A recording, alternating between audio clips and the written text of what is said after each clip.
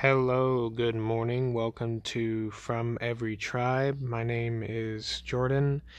I usually do an episode every Saturday, but I am not doing too well this week. I am having to deal with vertigo at the moment, and I've been kind of having to deal with it since yesterday morning, and as a result, I have not been able to go to work.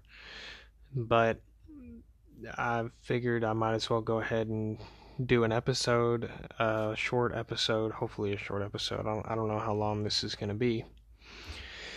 On a topic that I wanted to address at least one time for a while. And so I figured I'll just go ahead and do it on a day where I am basically just sitting around a lot. So, thank you all for tuning in. I hope you enjoy. This is going to be a little bit different than what I've done in the past. I'm going to be going over a particular Islamic argument against the deity of Christ from the Bible. And the reason why I want to go over that is because I think it will be beneficial to know this argument so that you can be prepared that if you ever get into a conversation with a Muslim, if this argument comes up, and it just might, maybe it will, it's certainly come up for me personally in my conversations that I've had with Muslims, and in listening to Muslim apologists online, you'll encounter this argument. And the argument is essentially, and I'm going to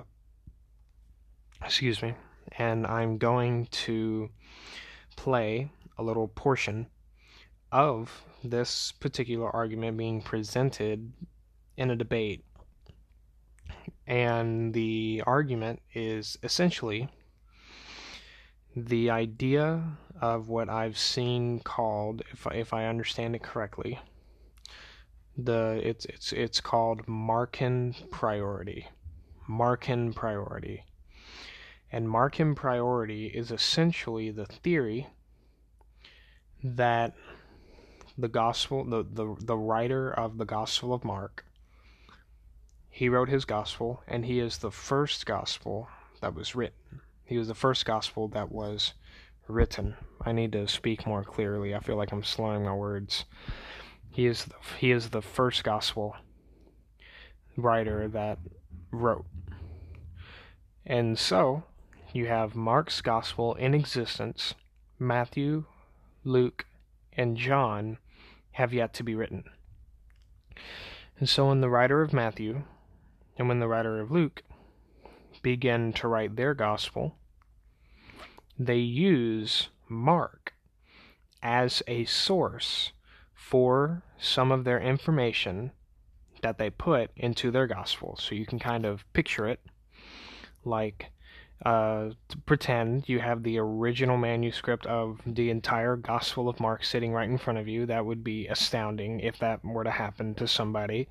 But let's just pretend that amazing thing is happening to you right now. You have the original manuscript of the Gospel of Mark sitting in front of you. And you want to write your own account. And you witnessed the life, death, and resurrection of Christ as well. And so what you do is you read the first chapter of Mark, the second chapter of Mark, the third chapter of Mark, and you pull out what you do want in your account, but then where you have things that you don't want in your account, because you don't just want to rewrite the Gospel of Mark over again. You want to put in your own account to it and your own twist to it, you could say. You write, you edit, essentially, the Gospel of Mark, not the actual manuscript, but in your own account, you get what you want out of the Gospel of Mark, and then where you get to something that you don't want, you edit it. You change what the Gospel of Mark says in order to create your own account. And this is where we get our differences between Mark and Matthew and Luke. That's where these differences come from. And the reason why we have those differences is because Matthew and Luke took Mark, they pulled out from Mark what they liked and copied it. And then when they ran into something that they didn't like, that they wanted to change, that they wanted to edit, or perhaps what they are reading from the Gospel of Mark was not their own perspective and they want to put their own perspective into their own account, they will edit the entire story and word it in their own way, doing things like that. It's essentially just taking what you like and changing what you don't. That's essentially a way you could describe it. And that is essentially the theory that is proposed in order to demonstrate that the Gospels over time changed in their presentation of Jesus Christ. And the essential argument is that the Gospel of Mark does not believe, the writer of Mark does not believe that Jesus Christ is God. The writer of Matthew and Luke, they put Jesus on a higher pedestal than Mark does. Mark doesn't believe Jesus Christ is God. Mark just simply believes that Jesus is just a man. And the Gospel of Mark never calls Jesus God or any of those things. But then we start having insertions of the term Lord and things like that given to Christ in Matthew and Luke that are not found in Mark. So we have, that's just one example. That's not the scope of the argument. That's not the whole scope of the argument. That's just one example. You have insertions of the term Lord given to Christ found in Matthew and Luke that are not found in Mark. So you have a elevation of status, you could say, in Matthew and Luke, upgrading from Mark. And then the Gospel of John just blows it out of the water, and the Gospel of John thinks Jesus Christ is our God and Creator. So there is a development of Christology, you could say. Mark has a particular Christology, Matthew and Luke have a particular Christology, and John have a particular Christology. And it grows, it increases in the divinity of Christ grows from Mark into Matthew and Luke, and then upward into John. And so Mark doesn't believe that Jesus Christ is God. Matthew and Luke believe Jesus Christ is Lord in some sort of way, and then John believes that Jesus is God. And so it just grows like that. And so I would like to play for you a little bit of a video of a Muslim apologist presenting this view, and just to simply ask the question, how would you yourself, listening to this, respond? What would be your response to some of the things that you were going to hear this man, whose name is Shabir Ali? He is a Muslim apologist, and he presents this view often, and you are going to hear it presented now in this video. And just make sure you listen to him, take into consideration what he's saying, and see how you yourself would respond to what he says. For example, there are improvements which show that in Mark's Gospel, somebody addressed Jesus as Rabbi, such as in Mark chapter 9, verse 5. But then in Matthew's Gospel, in the same incident, you can compare them side by side. You go from Mark to Matthew, the same incident, that person referred to Jesus as Lord. So in Mark 9:5, Peter said to Jesus, Rabbi, it is good for us to be here. In Matthew 17:4, Peter said to Jesus, Lord, it is good for us to be here. So in the one gospel, he's called Rabbi, the earlier one. In the later gospel, he's called Lord. So there is a significant improvement here from a Christian point of view. Second, there are improvements in which we find in the later gospel that Jesus describes himself as Lord. For example, in Mark chapter 13, verse 35, therefore, keep awake, for you do not know when the master of the house will come. Compare that with Matthew chapter 24, verse 42. Keep awake, therefore, for you do not know on what day your Lord is coming. When I mentioned this in Seattle a few years ago, James took issue regarding this. Actually, I hadn't mentioned it in Seattle. I mentioned it elsewhere, and then James took issue with it during our Seattle debate. And following that, I wrote a rejoinder reaffirming that this difference actually does exist. Third, there are improvements in which the later gospel calls Jesus the Son of God. For example, Mark chapter 8, verse 29, Peter answered him, you are the Messiah. But compare that with Matthew chapter 16, verse 16. Simon Peter answered, you are the Messiah, Son of the living God. So the later gospel has inserted here, Son of the living God, in Peter's speech, as is admitted by many scholars who have worked on this. 4, there are improvements in which the later gospel suddenly calls God Father, or has Jesus call God Father. Mark chapter 3, verse 31, whoever does the will of God is my brother and sister and mother. Matthew chapter 12, verse 46 improves that by saying that Jesus said, for whoever does the will of my Father in heaven is my brother and sister and mother. So it was God in the earlier gospel, was Father in the later gospel. 5, there are improvements so as to have people pray to Jesus.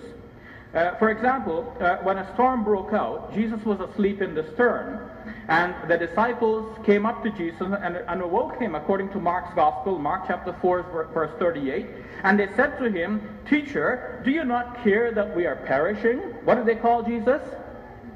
Teacher. Again, Teacher, do you not care that we are perishing? In Matthew chapter 8, verse 25, same incident, they approached Jesus and they said, Lord, save us. We are perishing. What did they call him this time?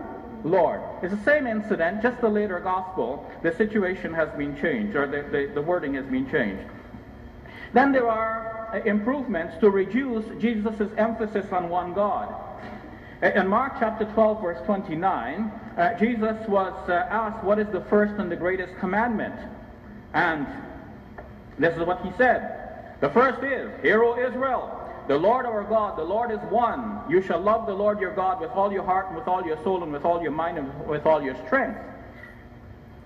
So he repeated basically what is known as the Shema Israel, which pious Jews will repeat twice a day, reminding themselves that there is only one God, Yahweh, as to use the name that James already used here tonight, or Jehovah, to use another spelling of the same name. Whether that is right or not, that's a different question, but it's popular. Some say Jehovah, some say Yahweh.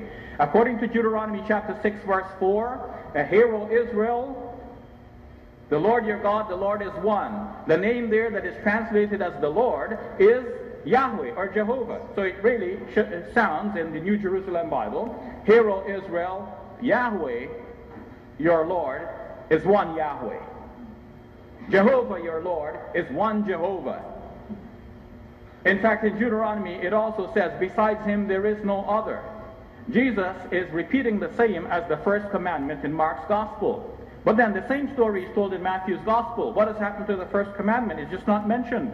In Matthew chapter 22, verse 37 and 38, Jesus just simply said the part about loving your Lord with all your heart and all your soul and with all your mind. And he said, this is the greatest and the first commandment. But that's not true. That is not the first commandment. The first commandment is, as it was mentioned in Mark, the earlier of these two Gospels. So, how would you personally go about responding to that? The argument, and the video goes on for longer, he continues to give differences between the Gospel of Mark and the Gospel of Matthew and Luke. And he's presenting them in such a way that is seemingly making a good case that the Gospel of Mark has this one particular view of Jesus, and the Gospel of Matthew and Luke has another particular view of Jesus. And that the views of Jesus improve as we go on, and he continues to give more examples. But I didn't want to just replay the entire video. If you want to check him out for yourself and listen to him and hear his perspective going into more detail about it, his name is Shabir Ali. You spell it Shabir, and then Ali. I always get tripped up as to whether or not it is one L or two L's in Ali. I think it's two L's, but it'll come up. He's very popular. And you can listen to him. I like to listen to him. He's a very good speaker. He's a very good teacher. I really like his style of teaching and things like that. It's really good. I think he's also a fast talker too, so he can get through a lot of material, and he speaks very clearly as well, so he's not hard to listen to. So how would you respond to what he said? His argument is that there is an improvement. One particular view of Jesus in Mark, another particular view of Jesus in Matthew and Luke, and John just straps some divine wings on Jesus and watches him fly around the sky. Like, it's just that's essentially the view. So I think the two things that I wanted to just say on that, what he said about "Hear, O Israel, the Lord your God, the Lord is one," and really about the differences between how Mark perceives Jesus and how Luke and Matthew perceive Jesus, honestly goes back to the Christian doctrine that Jesus Christ is the God-man. He is 100% God and he is 100% man. So to call Jesus a man in one gospel, and then in another gospel to call Jesus Lord, or in one gospel to call Jesus teacher, and then in the next gospel to call Jesus Lord, this belief that is an improvement on the person of Jesus Christ, that those are two different perspectives, is to misunderstand the fact that Christians have always believed that Jesus Christ is both fully 100% man as well as fully 100% God. He's both of these. It is completely appropriate to call Jesus teacher and to also call Jesus Lord.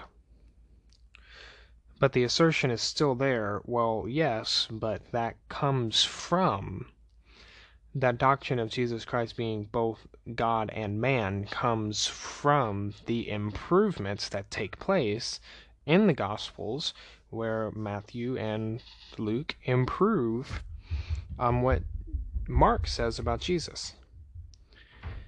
And so this is where it goes back to the question, how will you substantiate the deity of Christ from the Gospels with this particular theory? And I think the best way to do it is to be able to substantiate the deity of Christ from the Gospel of Mark. Being able to argue the gospel, being able to argue the deity of Christ from the Gospel of Mark. We all probably know plenty of arguments you can give of the deity of Christ from the Gospel of John. Yes, you can make a good argument, and I wouldn't disagree with the argument, that John talks much more of the deity of Christ, and that Matthew and Luke, in their own accounts, they give quote-unquote higher titles,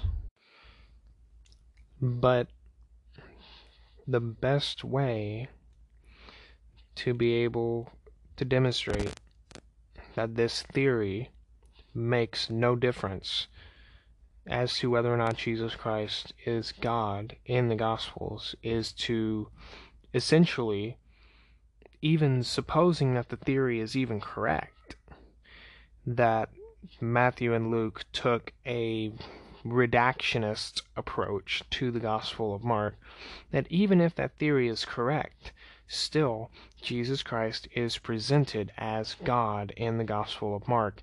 And not just that, there is consistency between the view and the person of Jesus from the eyes of Mark and the view of Jesus from the eyes of Matthew and Luke and John. That there is consistency between the four. Yes, they are four different accounts, but the idea that all four accounts have to read the same way in all of their givings of the stories is simply not.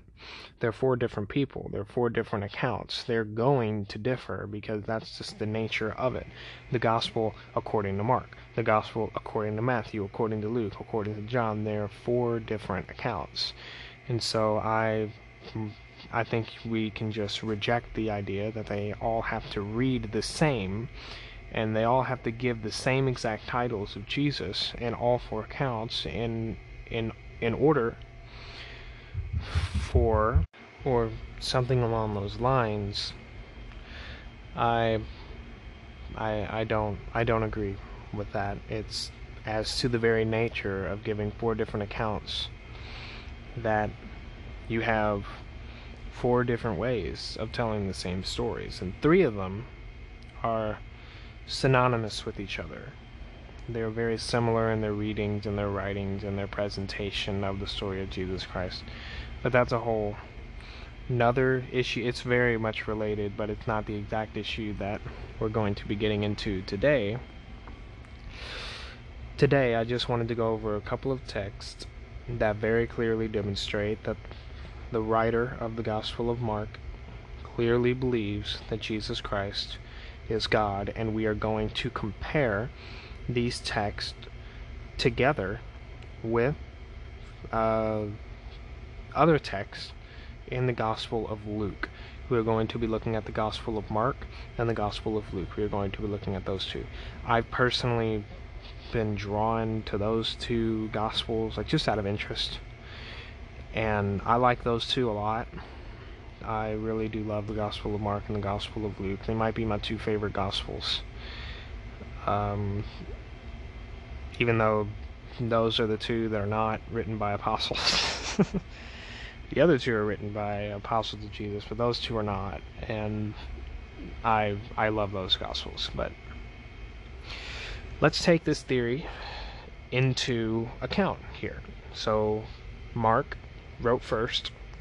Matthew and Luke wrote second. John wrote after him. Matthew and Luke pulled from Mark and got their source from Mark and changed and edited Mark wherever they saw fit in order to create their own account. Even if that is true, and I do not agree with the implications of such a theory that Matthew and Luke were just trying, that they didn't actually witness Jesus Christ in his life and ministry and things like that, and that they were just trying to create their own story or whatever. Certain implications that can be drawn from that theory I reject completely, and I think that there's no way to substantiate it. But let's just suppose that theory is true. Does that demonstrate, and does the things that Shabir Ali in his presentation demonstrate that there is an improvement in the person of Jesus Christ from Mark into Matthew and Luke and on to John? No, they don't, because the Gospel of Mark clearly presents Jesus Christ as God, and we are going to be looking at that right now. So, we're going to be starting in Mark chapter 1. Mark chapter 1, and again I'm going to be reading from the ESV, English Standard Version. I'm just going to begin reading. The beginning of the Gospel of Jesus Christ, the Son of God. As it is written in Isaiah the prophet, Behold, I send my messenger before your face, who will prepare your way. The voice of one crying in the wilderness, Prepare the way of the Lord, make its path straight. John appeared, baptizing in the wilderness, and proclaiming a baptism of repentance for the forgiveness of sins. And all the country of Judea and all Jerusalem were going out to him and were being baptized by him in the river Jordan, confessing their sins.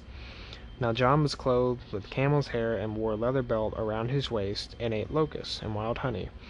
And he preached, saying, After me comes he who is mightier than I, the strap of whose sandals I am not worthy to stoop down and untie.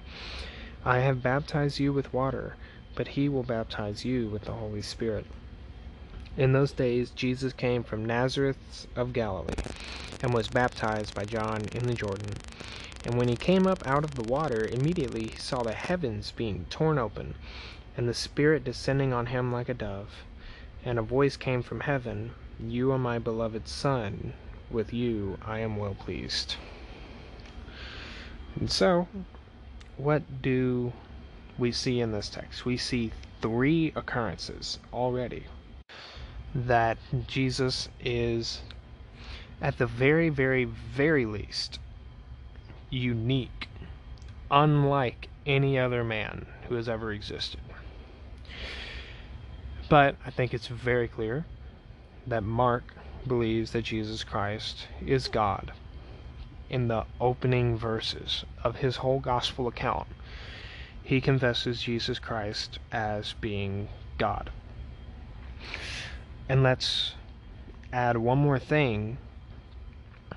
How can a question that can be ringing in your mind as we listen to these texts: how can a Muslim, as we go through these texts, say that these things that are said of Jesus can be said of a mere prophet? How can these titles that are given to Jesus, that are attributed to Jesus by Mark, be given to a mere man and it not become blasphemous? Well, let's keep that question in our minds, because Shabir Ali is a Muslim. Sure, the gospel writers present Jesus Christ as man, very much so. Just because he is presented as a man does not mean he is not presented as God. You can find many places where Jesus Christ is presented as a man. You can find many places where Jesus Christ is presented as God. And in these opening chapters of Mark, we see right at the forefront the beginning of the gospel of Jesus Christ, the Son of God. Now, there is a variant there. The Son of God is omitted in some of the manuscripts that we have.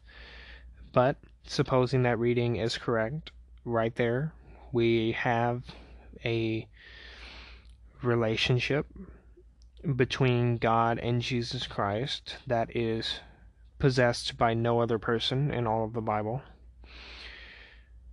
Sure, the title Son or Sons of God has been attributed to more than one person other than Jesus Christ.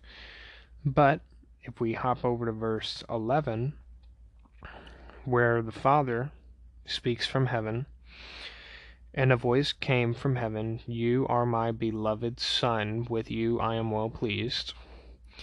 That title is given to no one else in the entire Bible, beloved Son. And even if we go into the Old Testament, in Psalm 2, where David is writing his psalm, and he says, "Kiss the Son, lest he be angry and you perish in the way, for his wrath is quickly kindled. Blessed are all who take refuge in him." Clearly, David has someone else other than him in mind. When he says, "Kiss the Son," he is pointing outside of himself to someone else, that everyone that takes refuge in him will be blessed. And so the Son of God has a particular authority about himself that is given to no one else in the Bible, and this title is given to Jesus, the Son of God.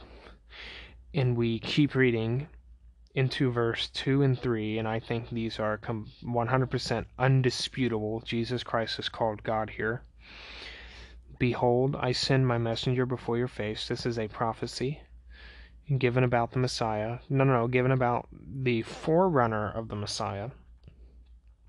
"Behold, I send my messenger before your face, who will prepare your way. The voice of one crying in the wilderness, prepare the way of the Lord, make his paths straight." Prepare the way of the Lord, make his paths straight. Sure, the term Lord has been given to people before in the Bible, but the word Lord here is Yahweh. And the name Yahweh is never given to anyone in the Bible other than God himself. All throughout the Old Testament, we always see Yahweh, Jehovah. That name is given to none other than God. The writer of Mark attributes this term, prepare the way of who? The Lord, make his paths straight. And we clearly see that as we keep reading. Mark attributes, he believes that John is the forerunner of the Lord, and that John is the forerunner of Jesus. It's very clear. Jesus Christ is the Lord, and John is the one who comes before the Lord, Jesus, Yahweh Jesus. He is the forerunner, preparing the way of the Lord, preparing the way of Jesus. And the Gospel of Mark clearly presents Jesus Christ as the Lord, Yahweh, in these opening verses. Now, if we skip over to Luke chapter 1. So the theory is there's an improvement. There's an improvement in who Jesus is. Mark doesn't believe Jesus is God. Luke and Matthew believe Jesus is something like God. And John believes that Jesus Christ is God. That there's an improvement over time. There's a development of the deity of Christ over time, from the first gospel written to the last gospel written. Well, we just saw from Mark. Mark clearly says that Jesus Christ is God. He attributes the prophecy of the Lord coming, of Yahweh coming, and John preparing the way for Yahweh. He attributes the voice of one crying in the wilderness is John, and prepare the way of the Lord. The Lord is Jesus, and the one preparing the Lord's way is John. That's very clearly Mark's application there. If we hop over to Luke 1, we see the same thing.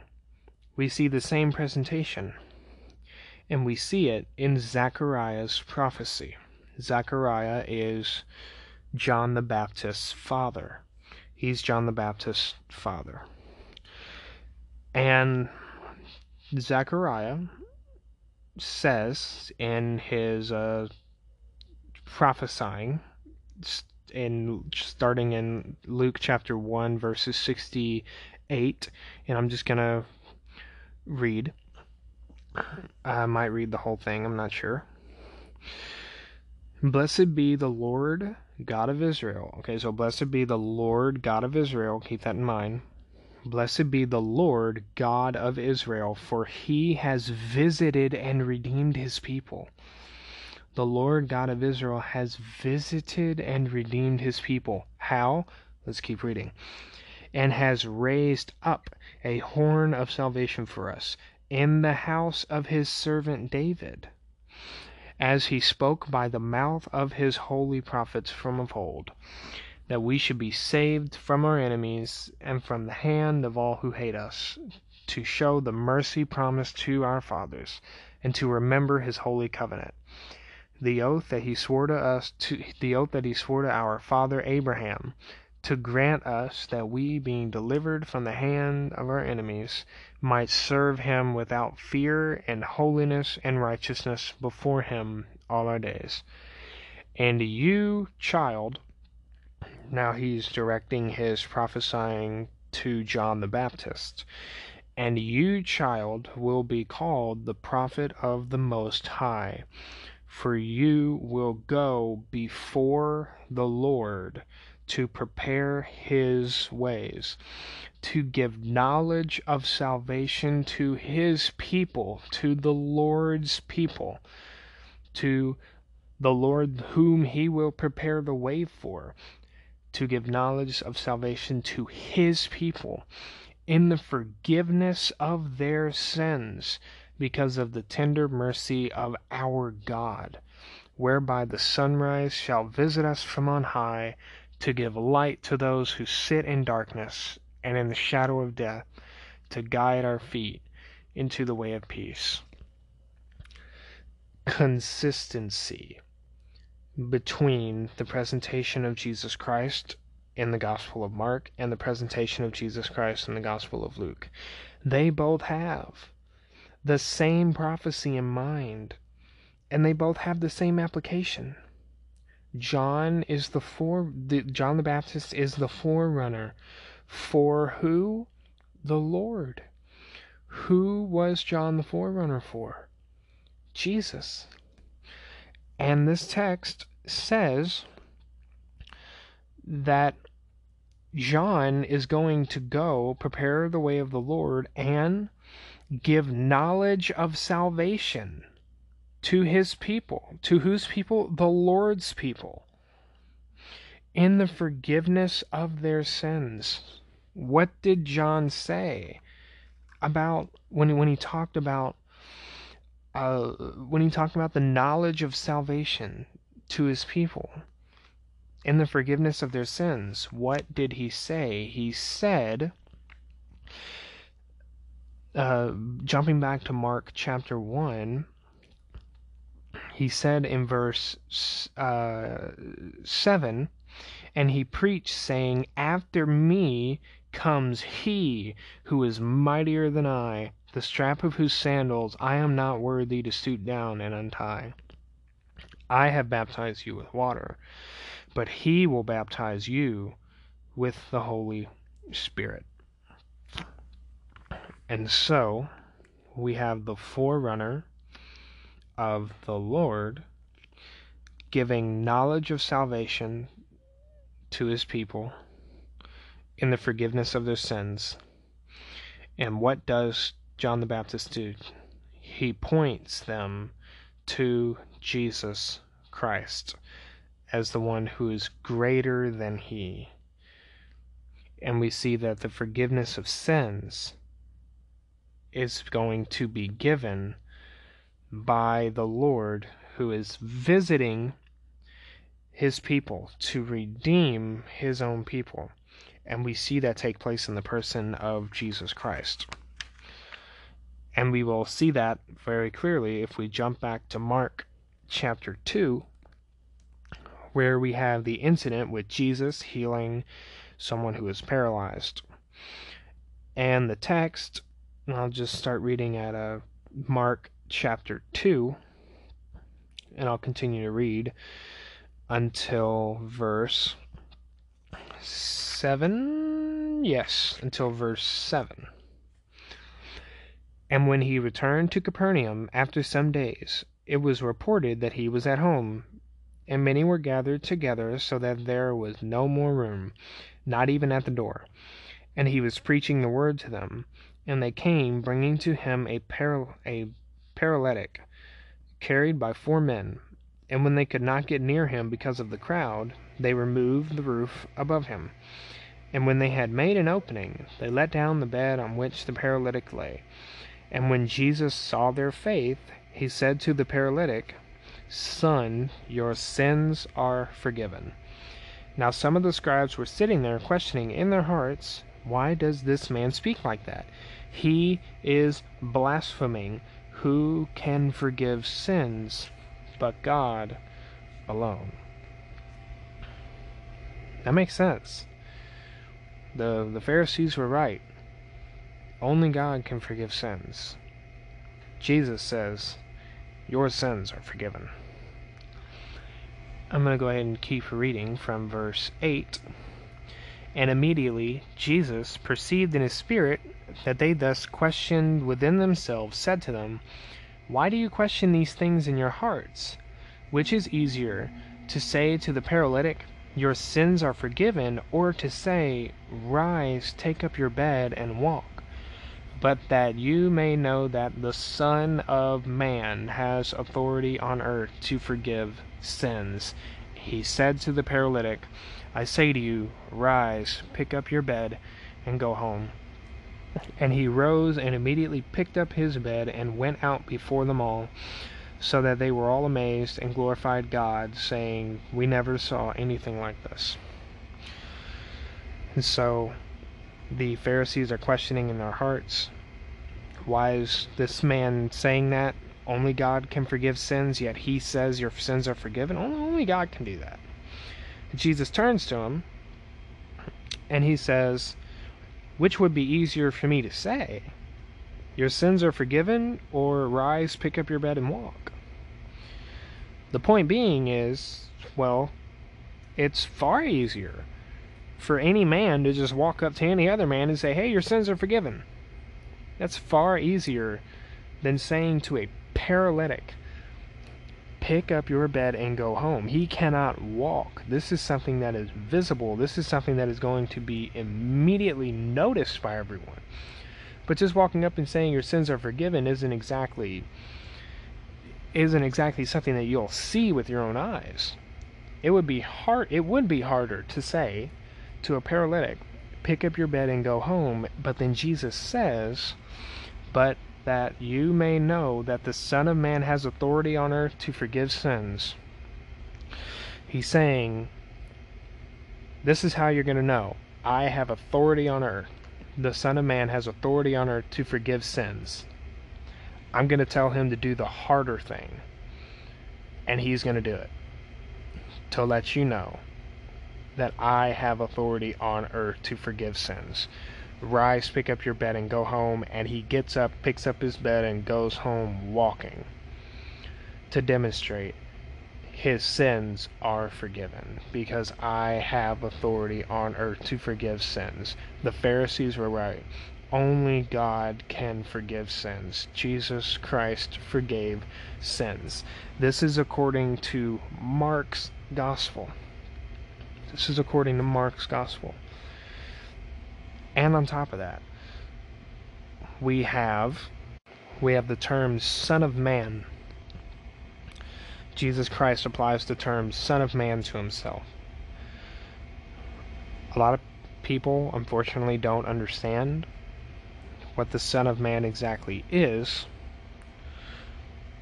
The Son of Man, yes, it's a man. Yes, Jesus Christ is calling himself a man there, but the Son of Man is a divine being. He is a man, yes, but he's a divine being. He is a divine being, and we see that very clearly in Daniel chapter 7. We see in Daniel chapter 7, verses 13 on, I will read. I saw in the night visions, and behold, with the clouds of heaven there came one like a son of man.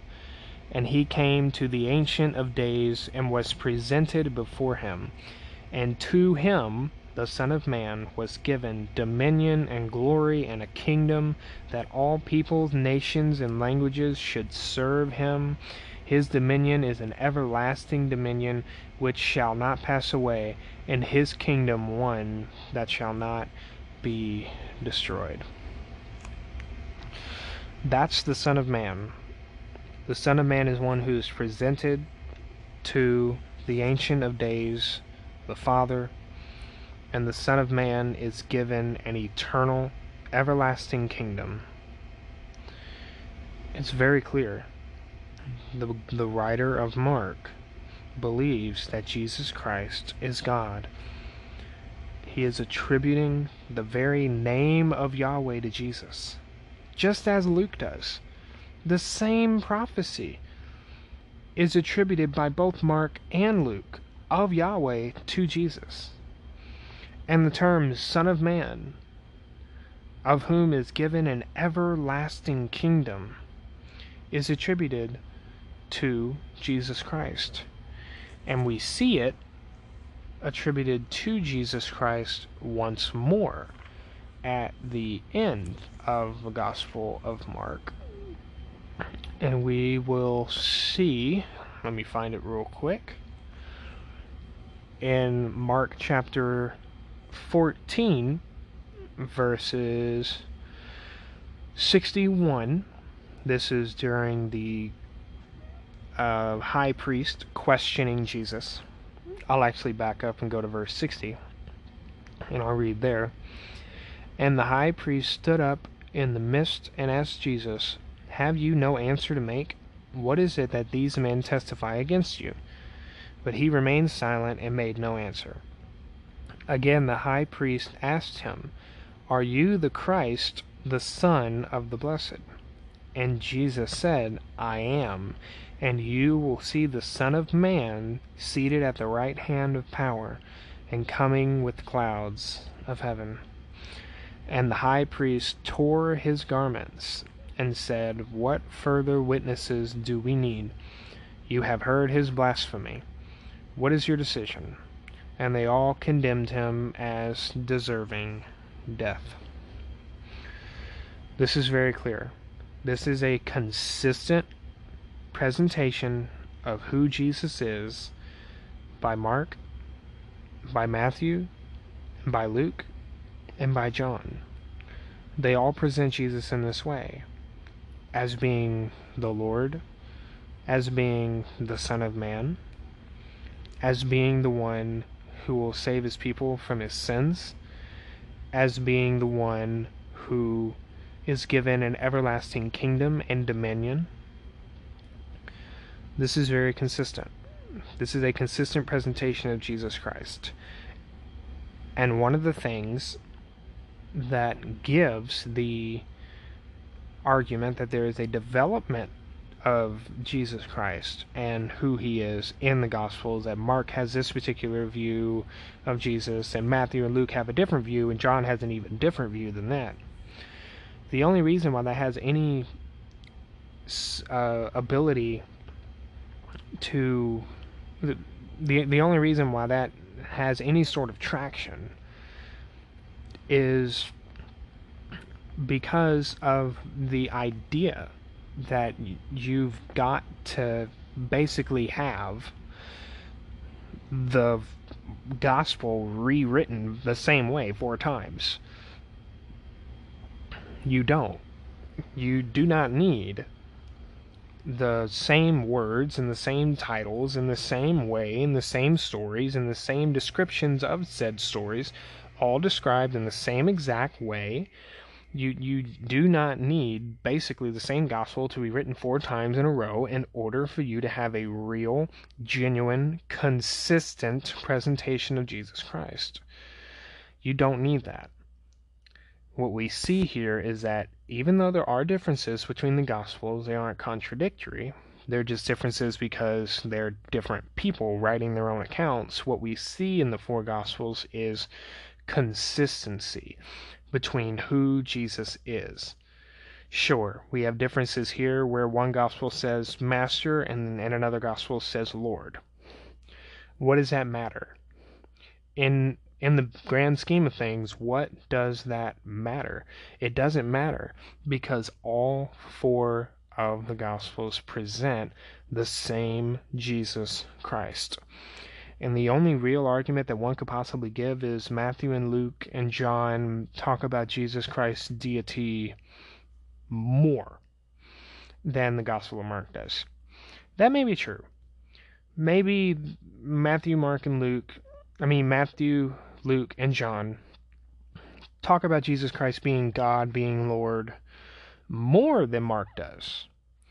But that doesn't really mean much, because Mark, in the same way that Matthew, Luke, and John does, Mark presents Jesus Christ as deity, as God, as Yahweh, as one who possesses for himself a people whom he is going to save.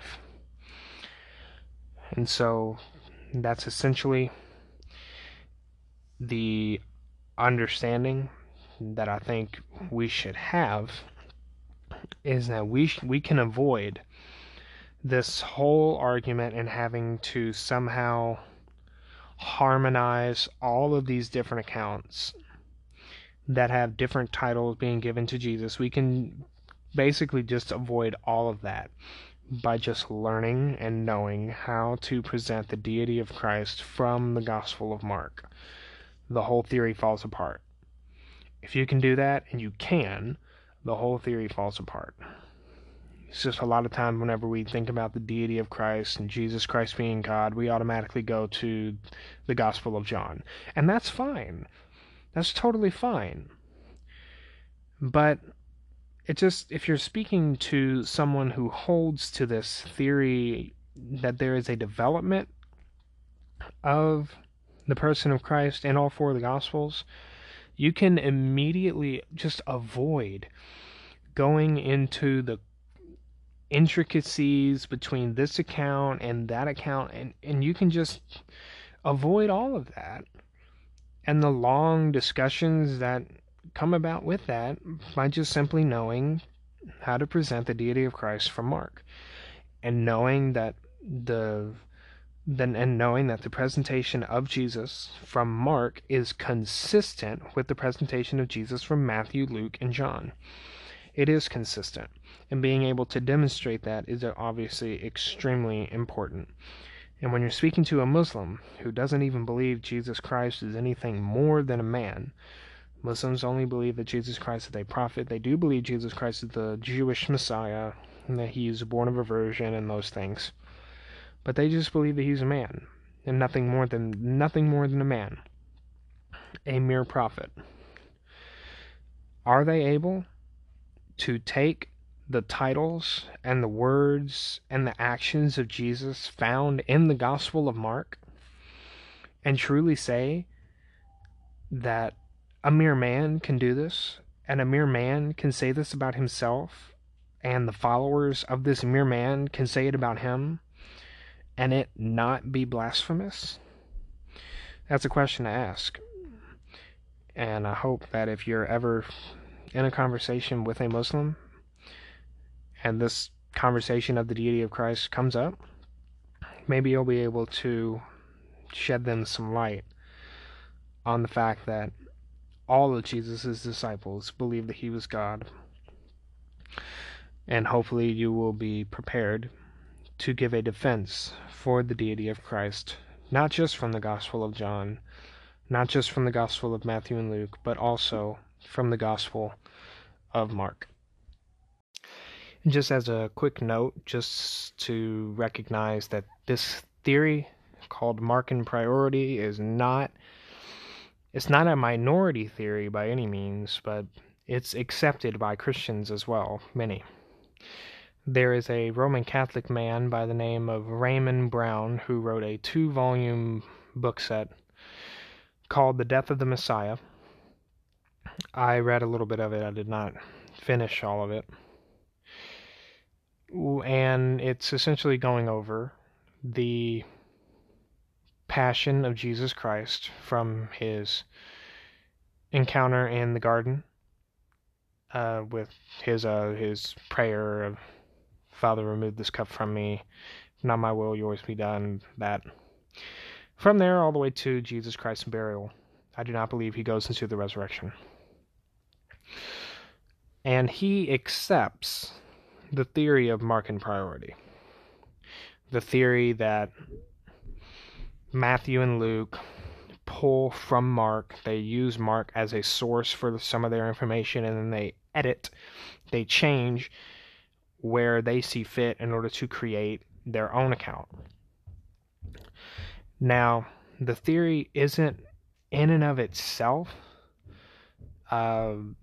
necessarily bad, I don't think. I haven't had a lot of study in it, but it's something to recognize because of its implications that it can have. The implications that Matthew and Luke are not genuine accounts that were written independently from the other Gospels. That Luke didn't just grab a piece of papyri or parchment and just start writing his Gospel, but the fact that Luke had like Mark right next to him and was copying, that has some negative implications that can be had, but it's accepted by many Christians as well. And Raymond Brown is one of them, a Roman Catholic man. I don't know if he's like a scholar or not, but he has a 2-volume book set called The Death of the Messiah, where he essentially puts the text of Matthew, Mark, Luke, and John all talking about the same event right next to each other on the page so you can read it. It's very cool, actually.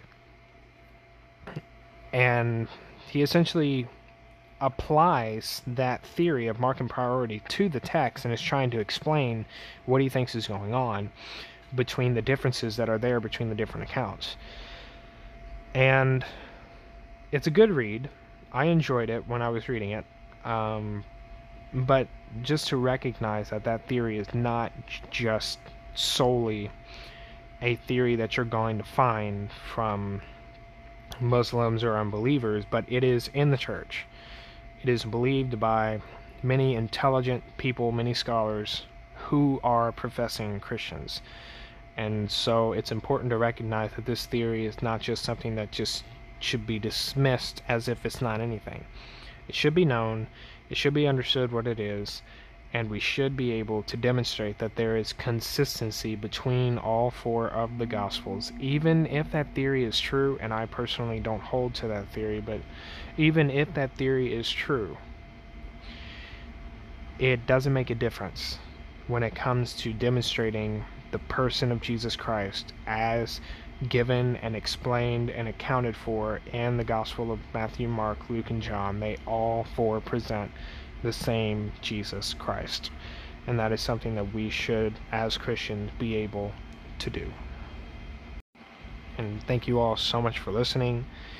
I appreciate the support. If you want to follow me on Instagram and Facebook at From Every Tribe, I would greatly appreciate that.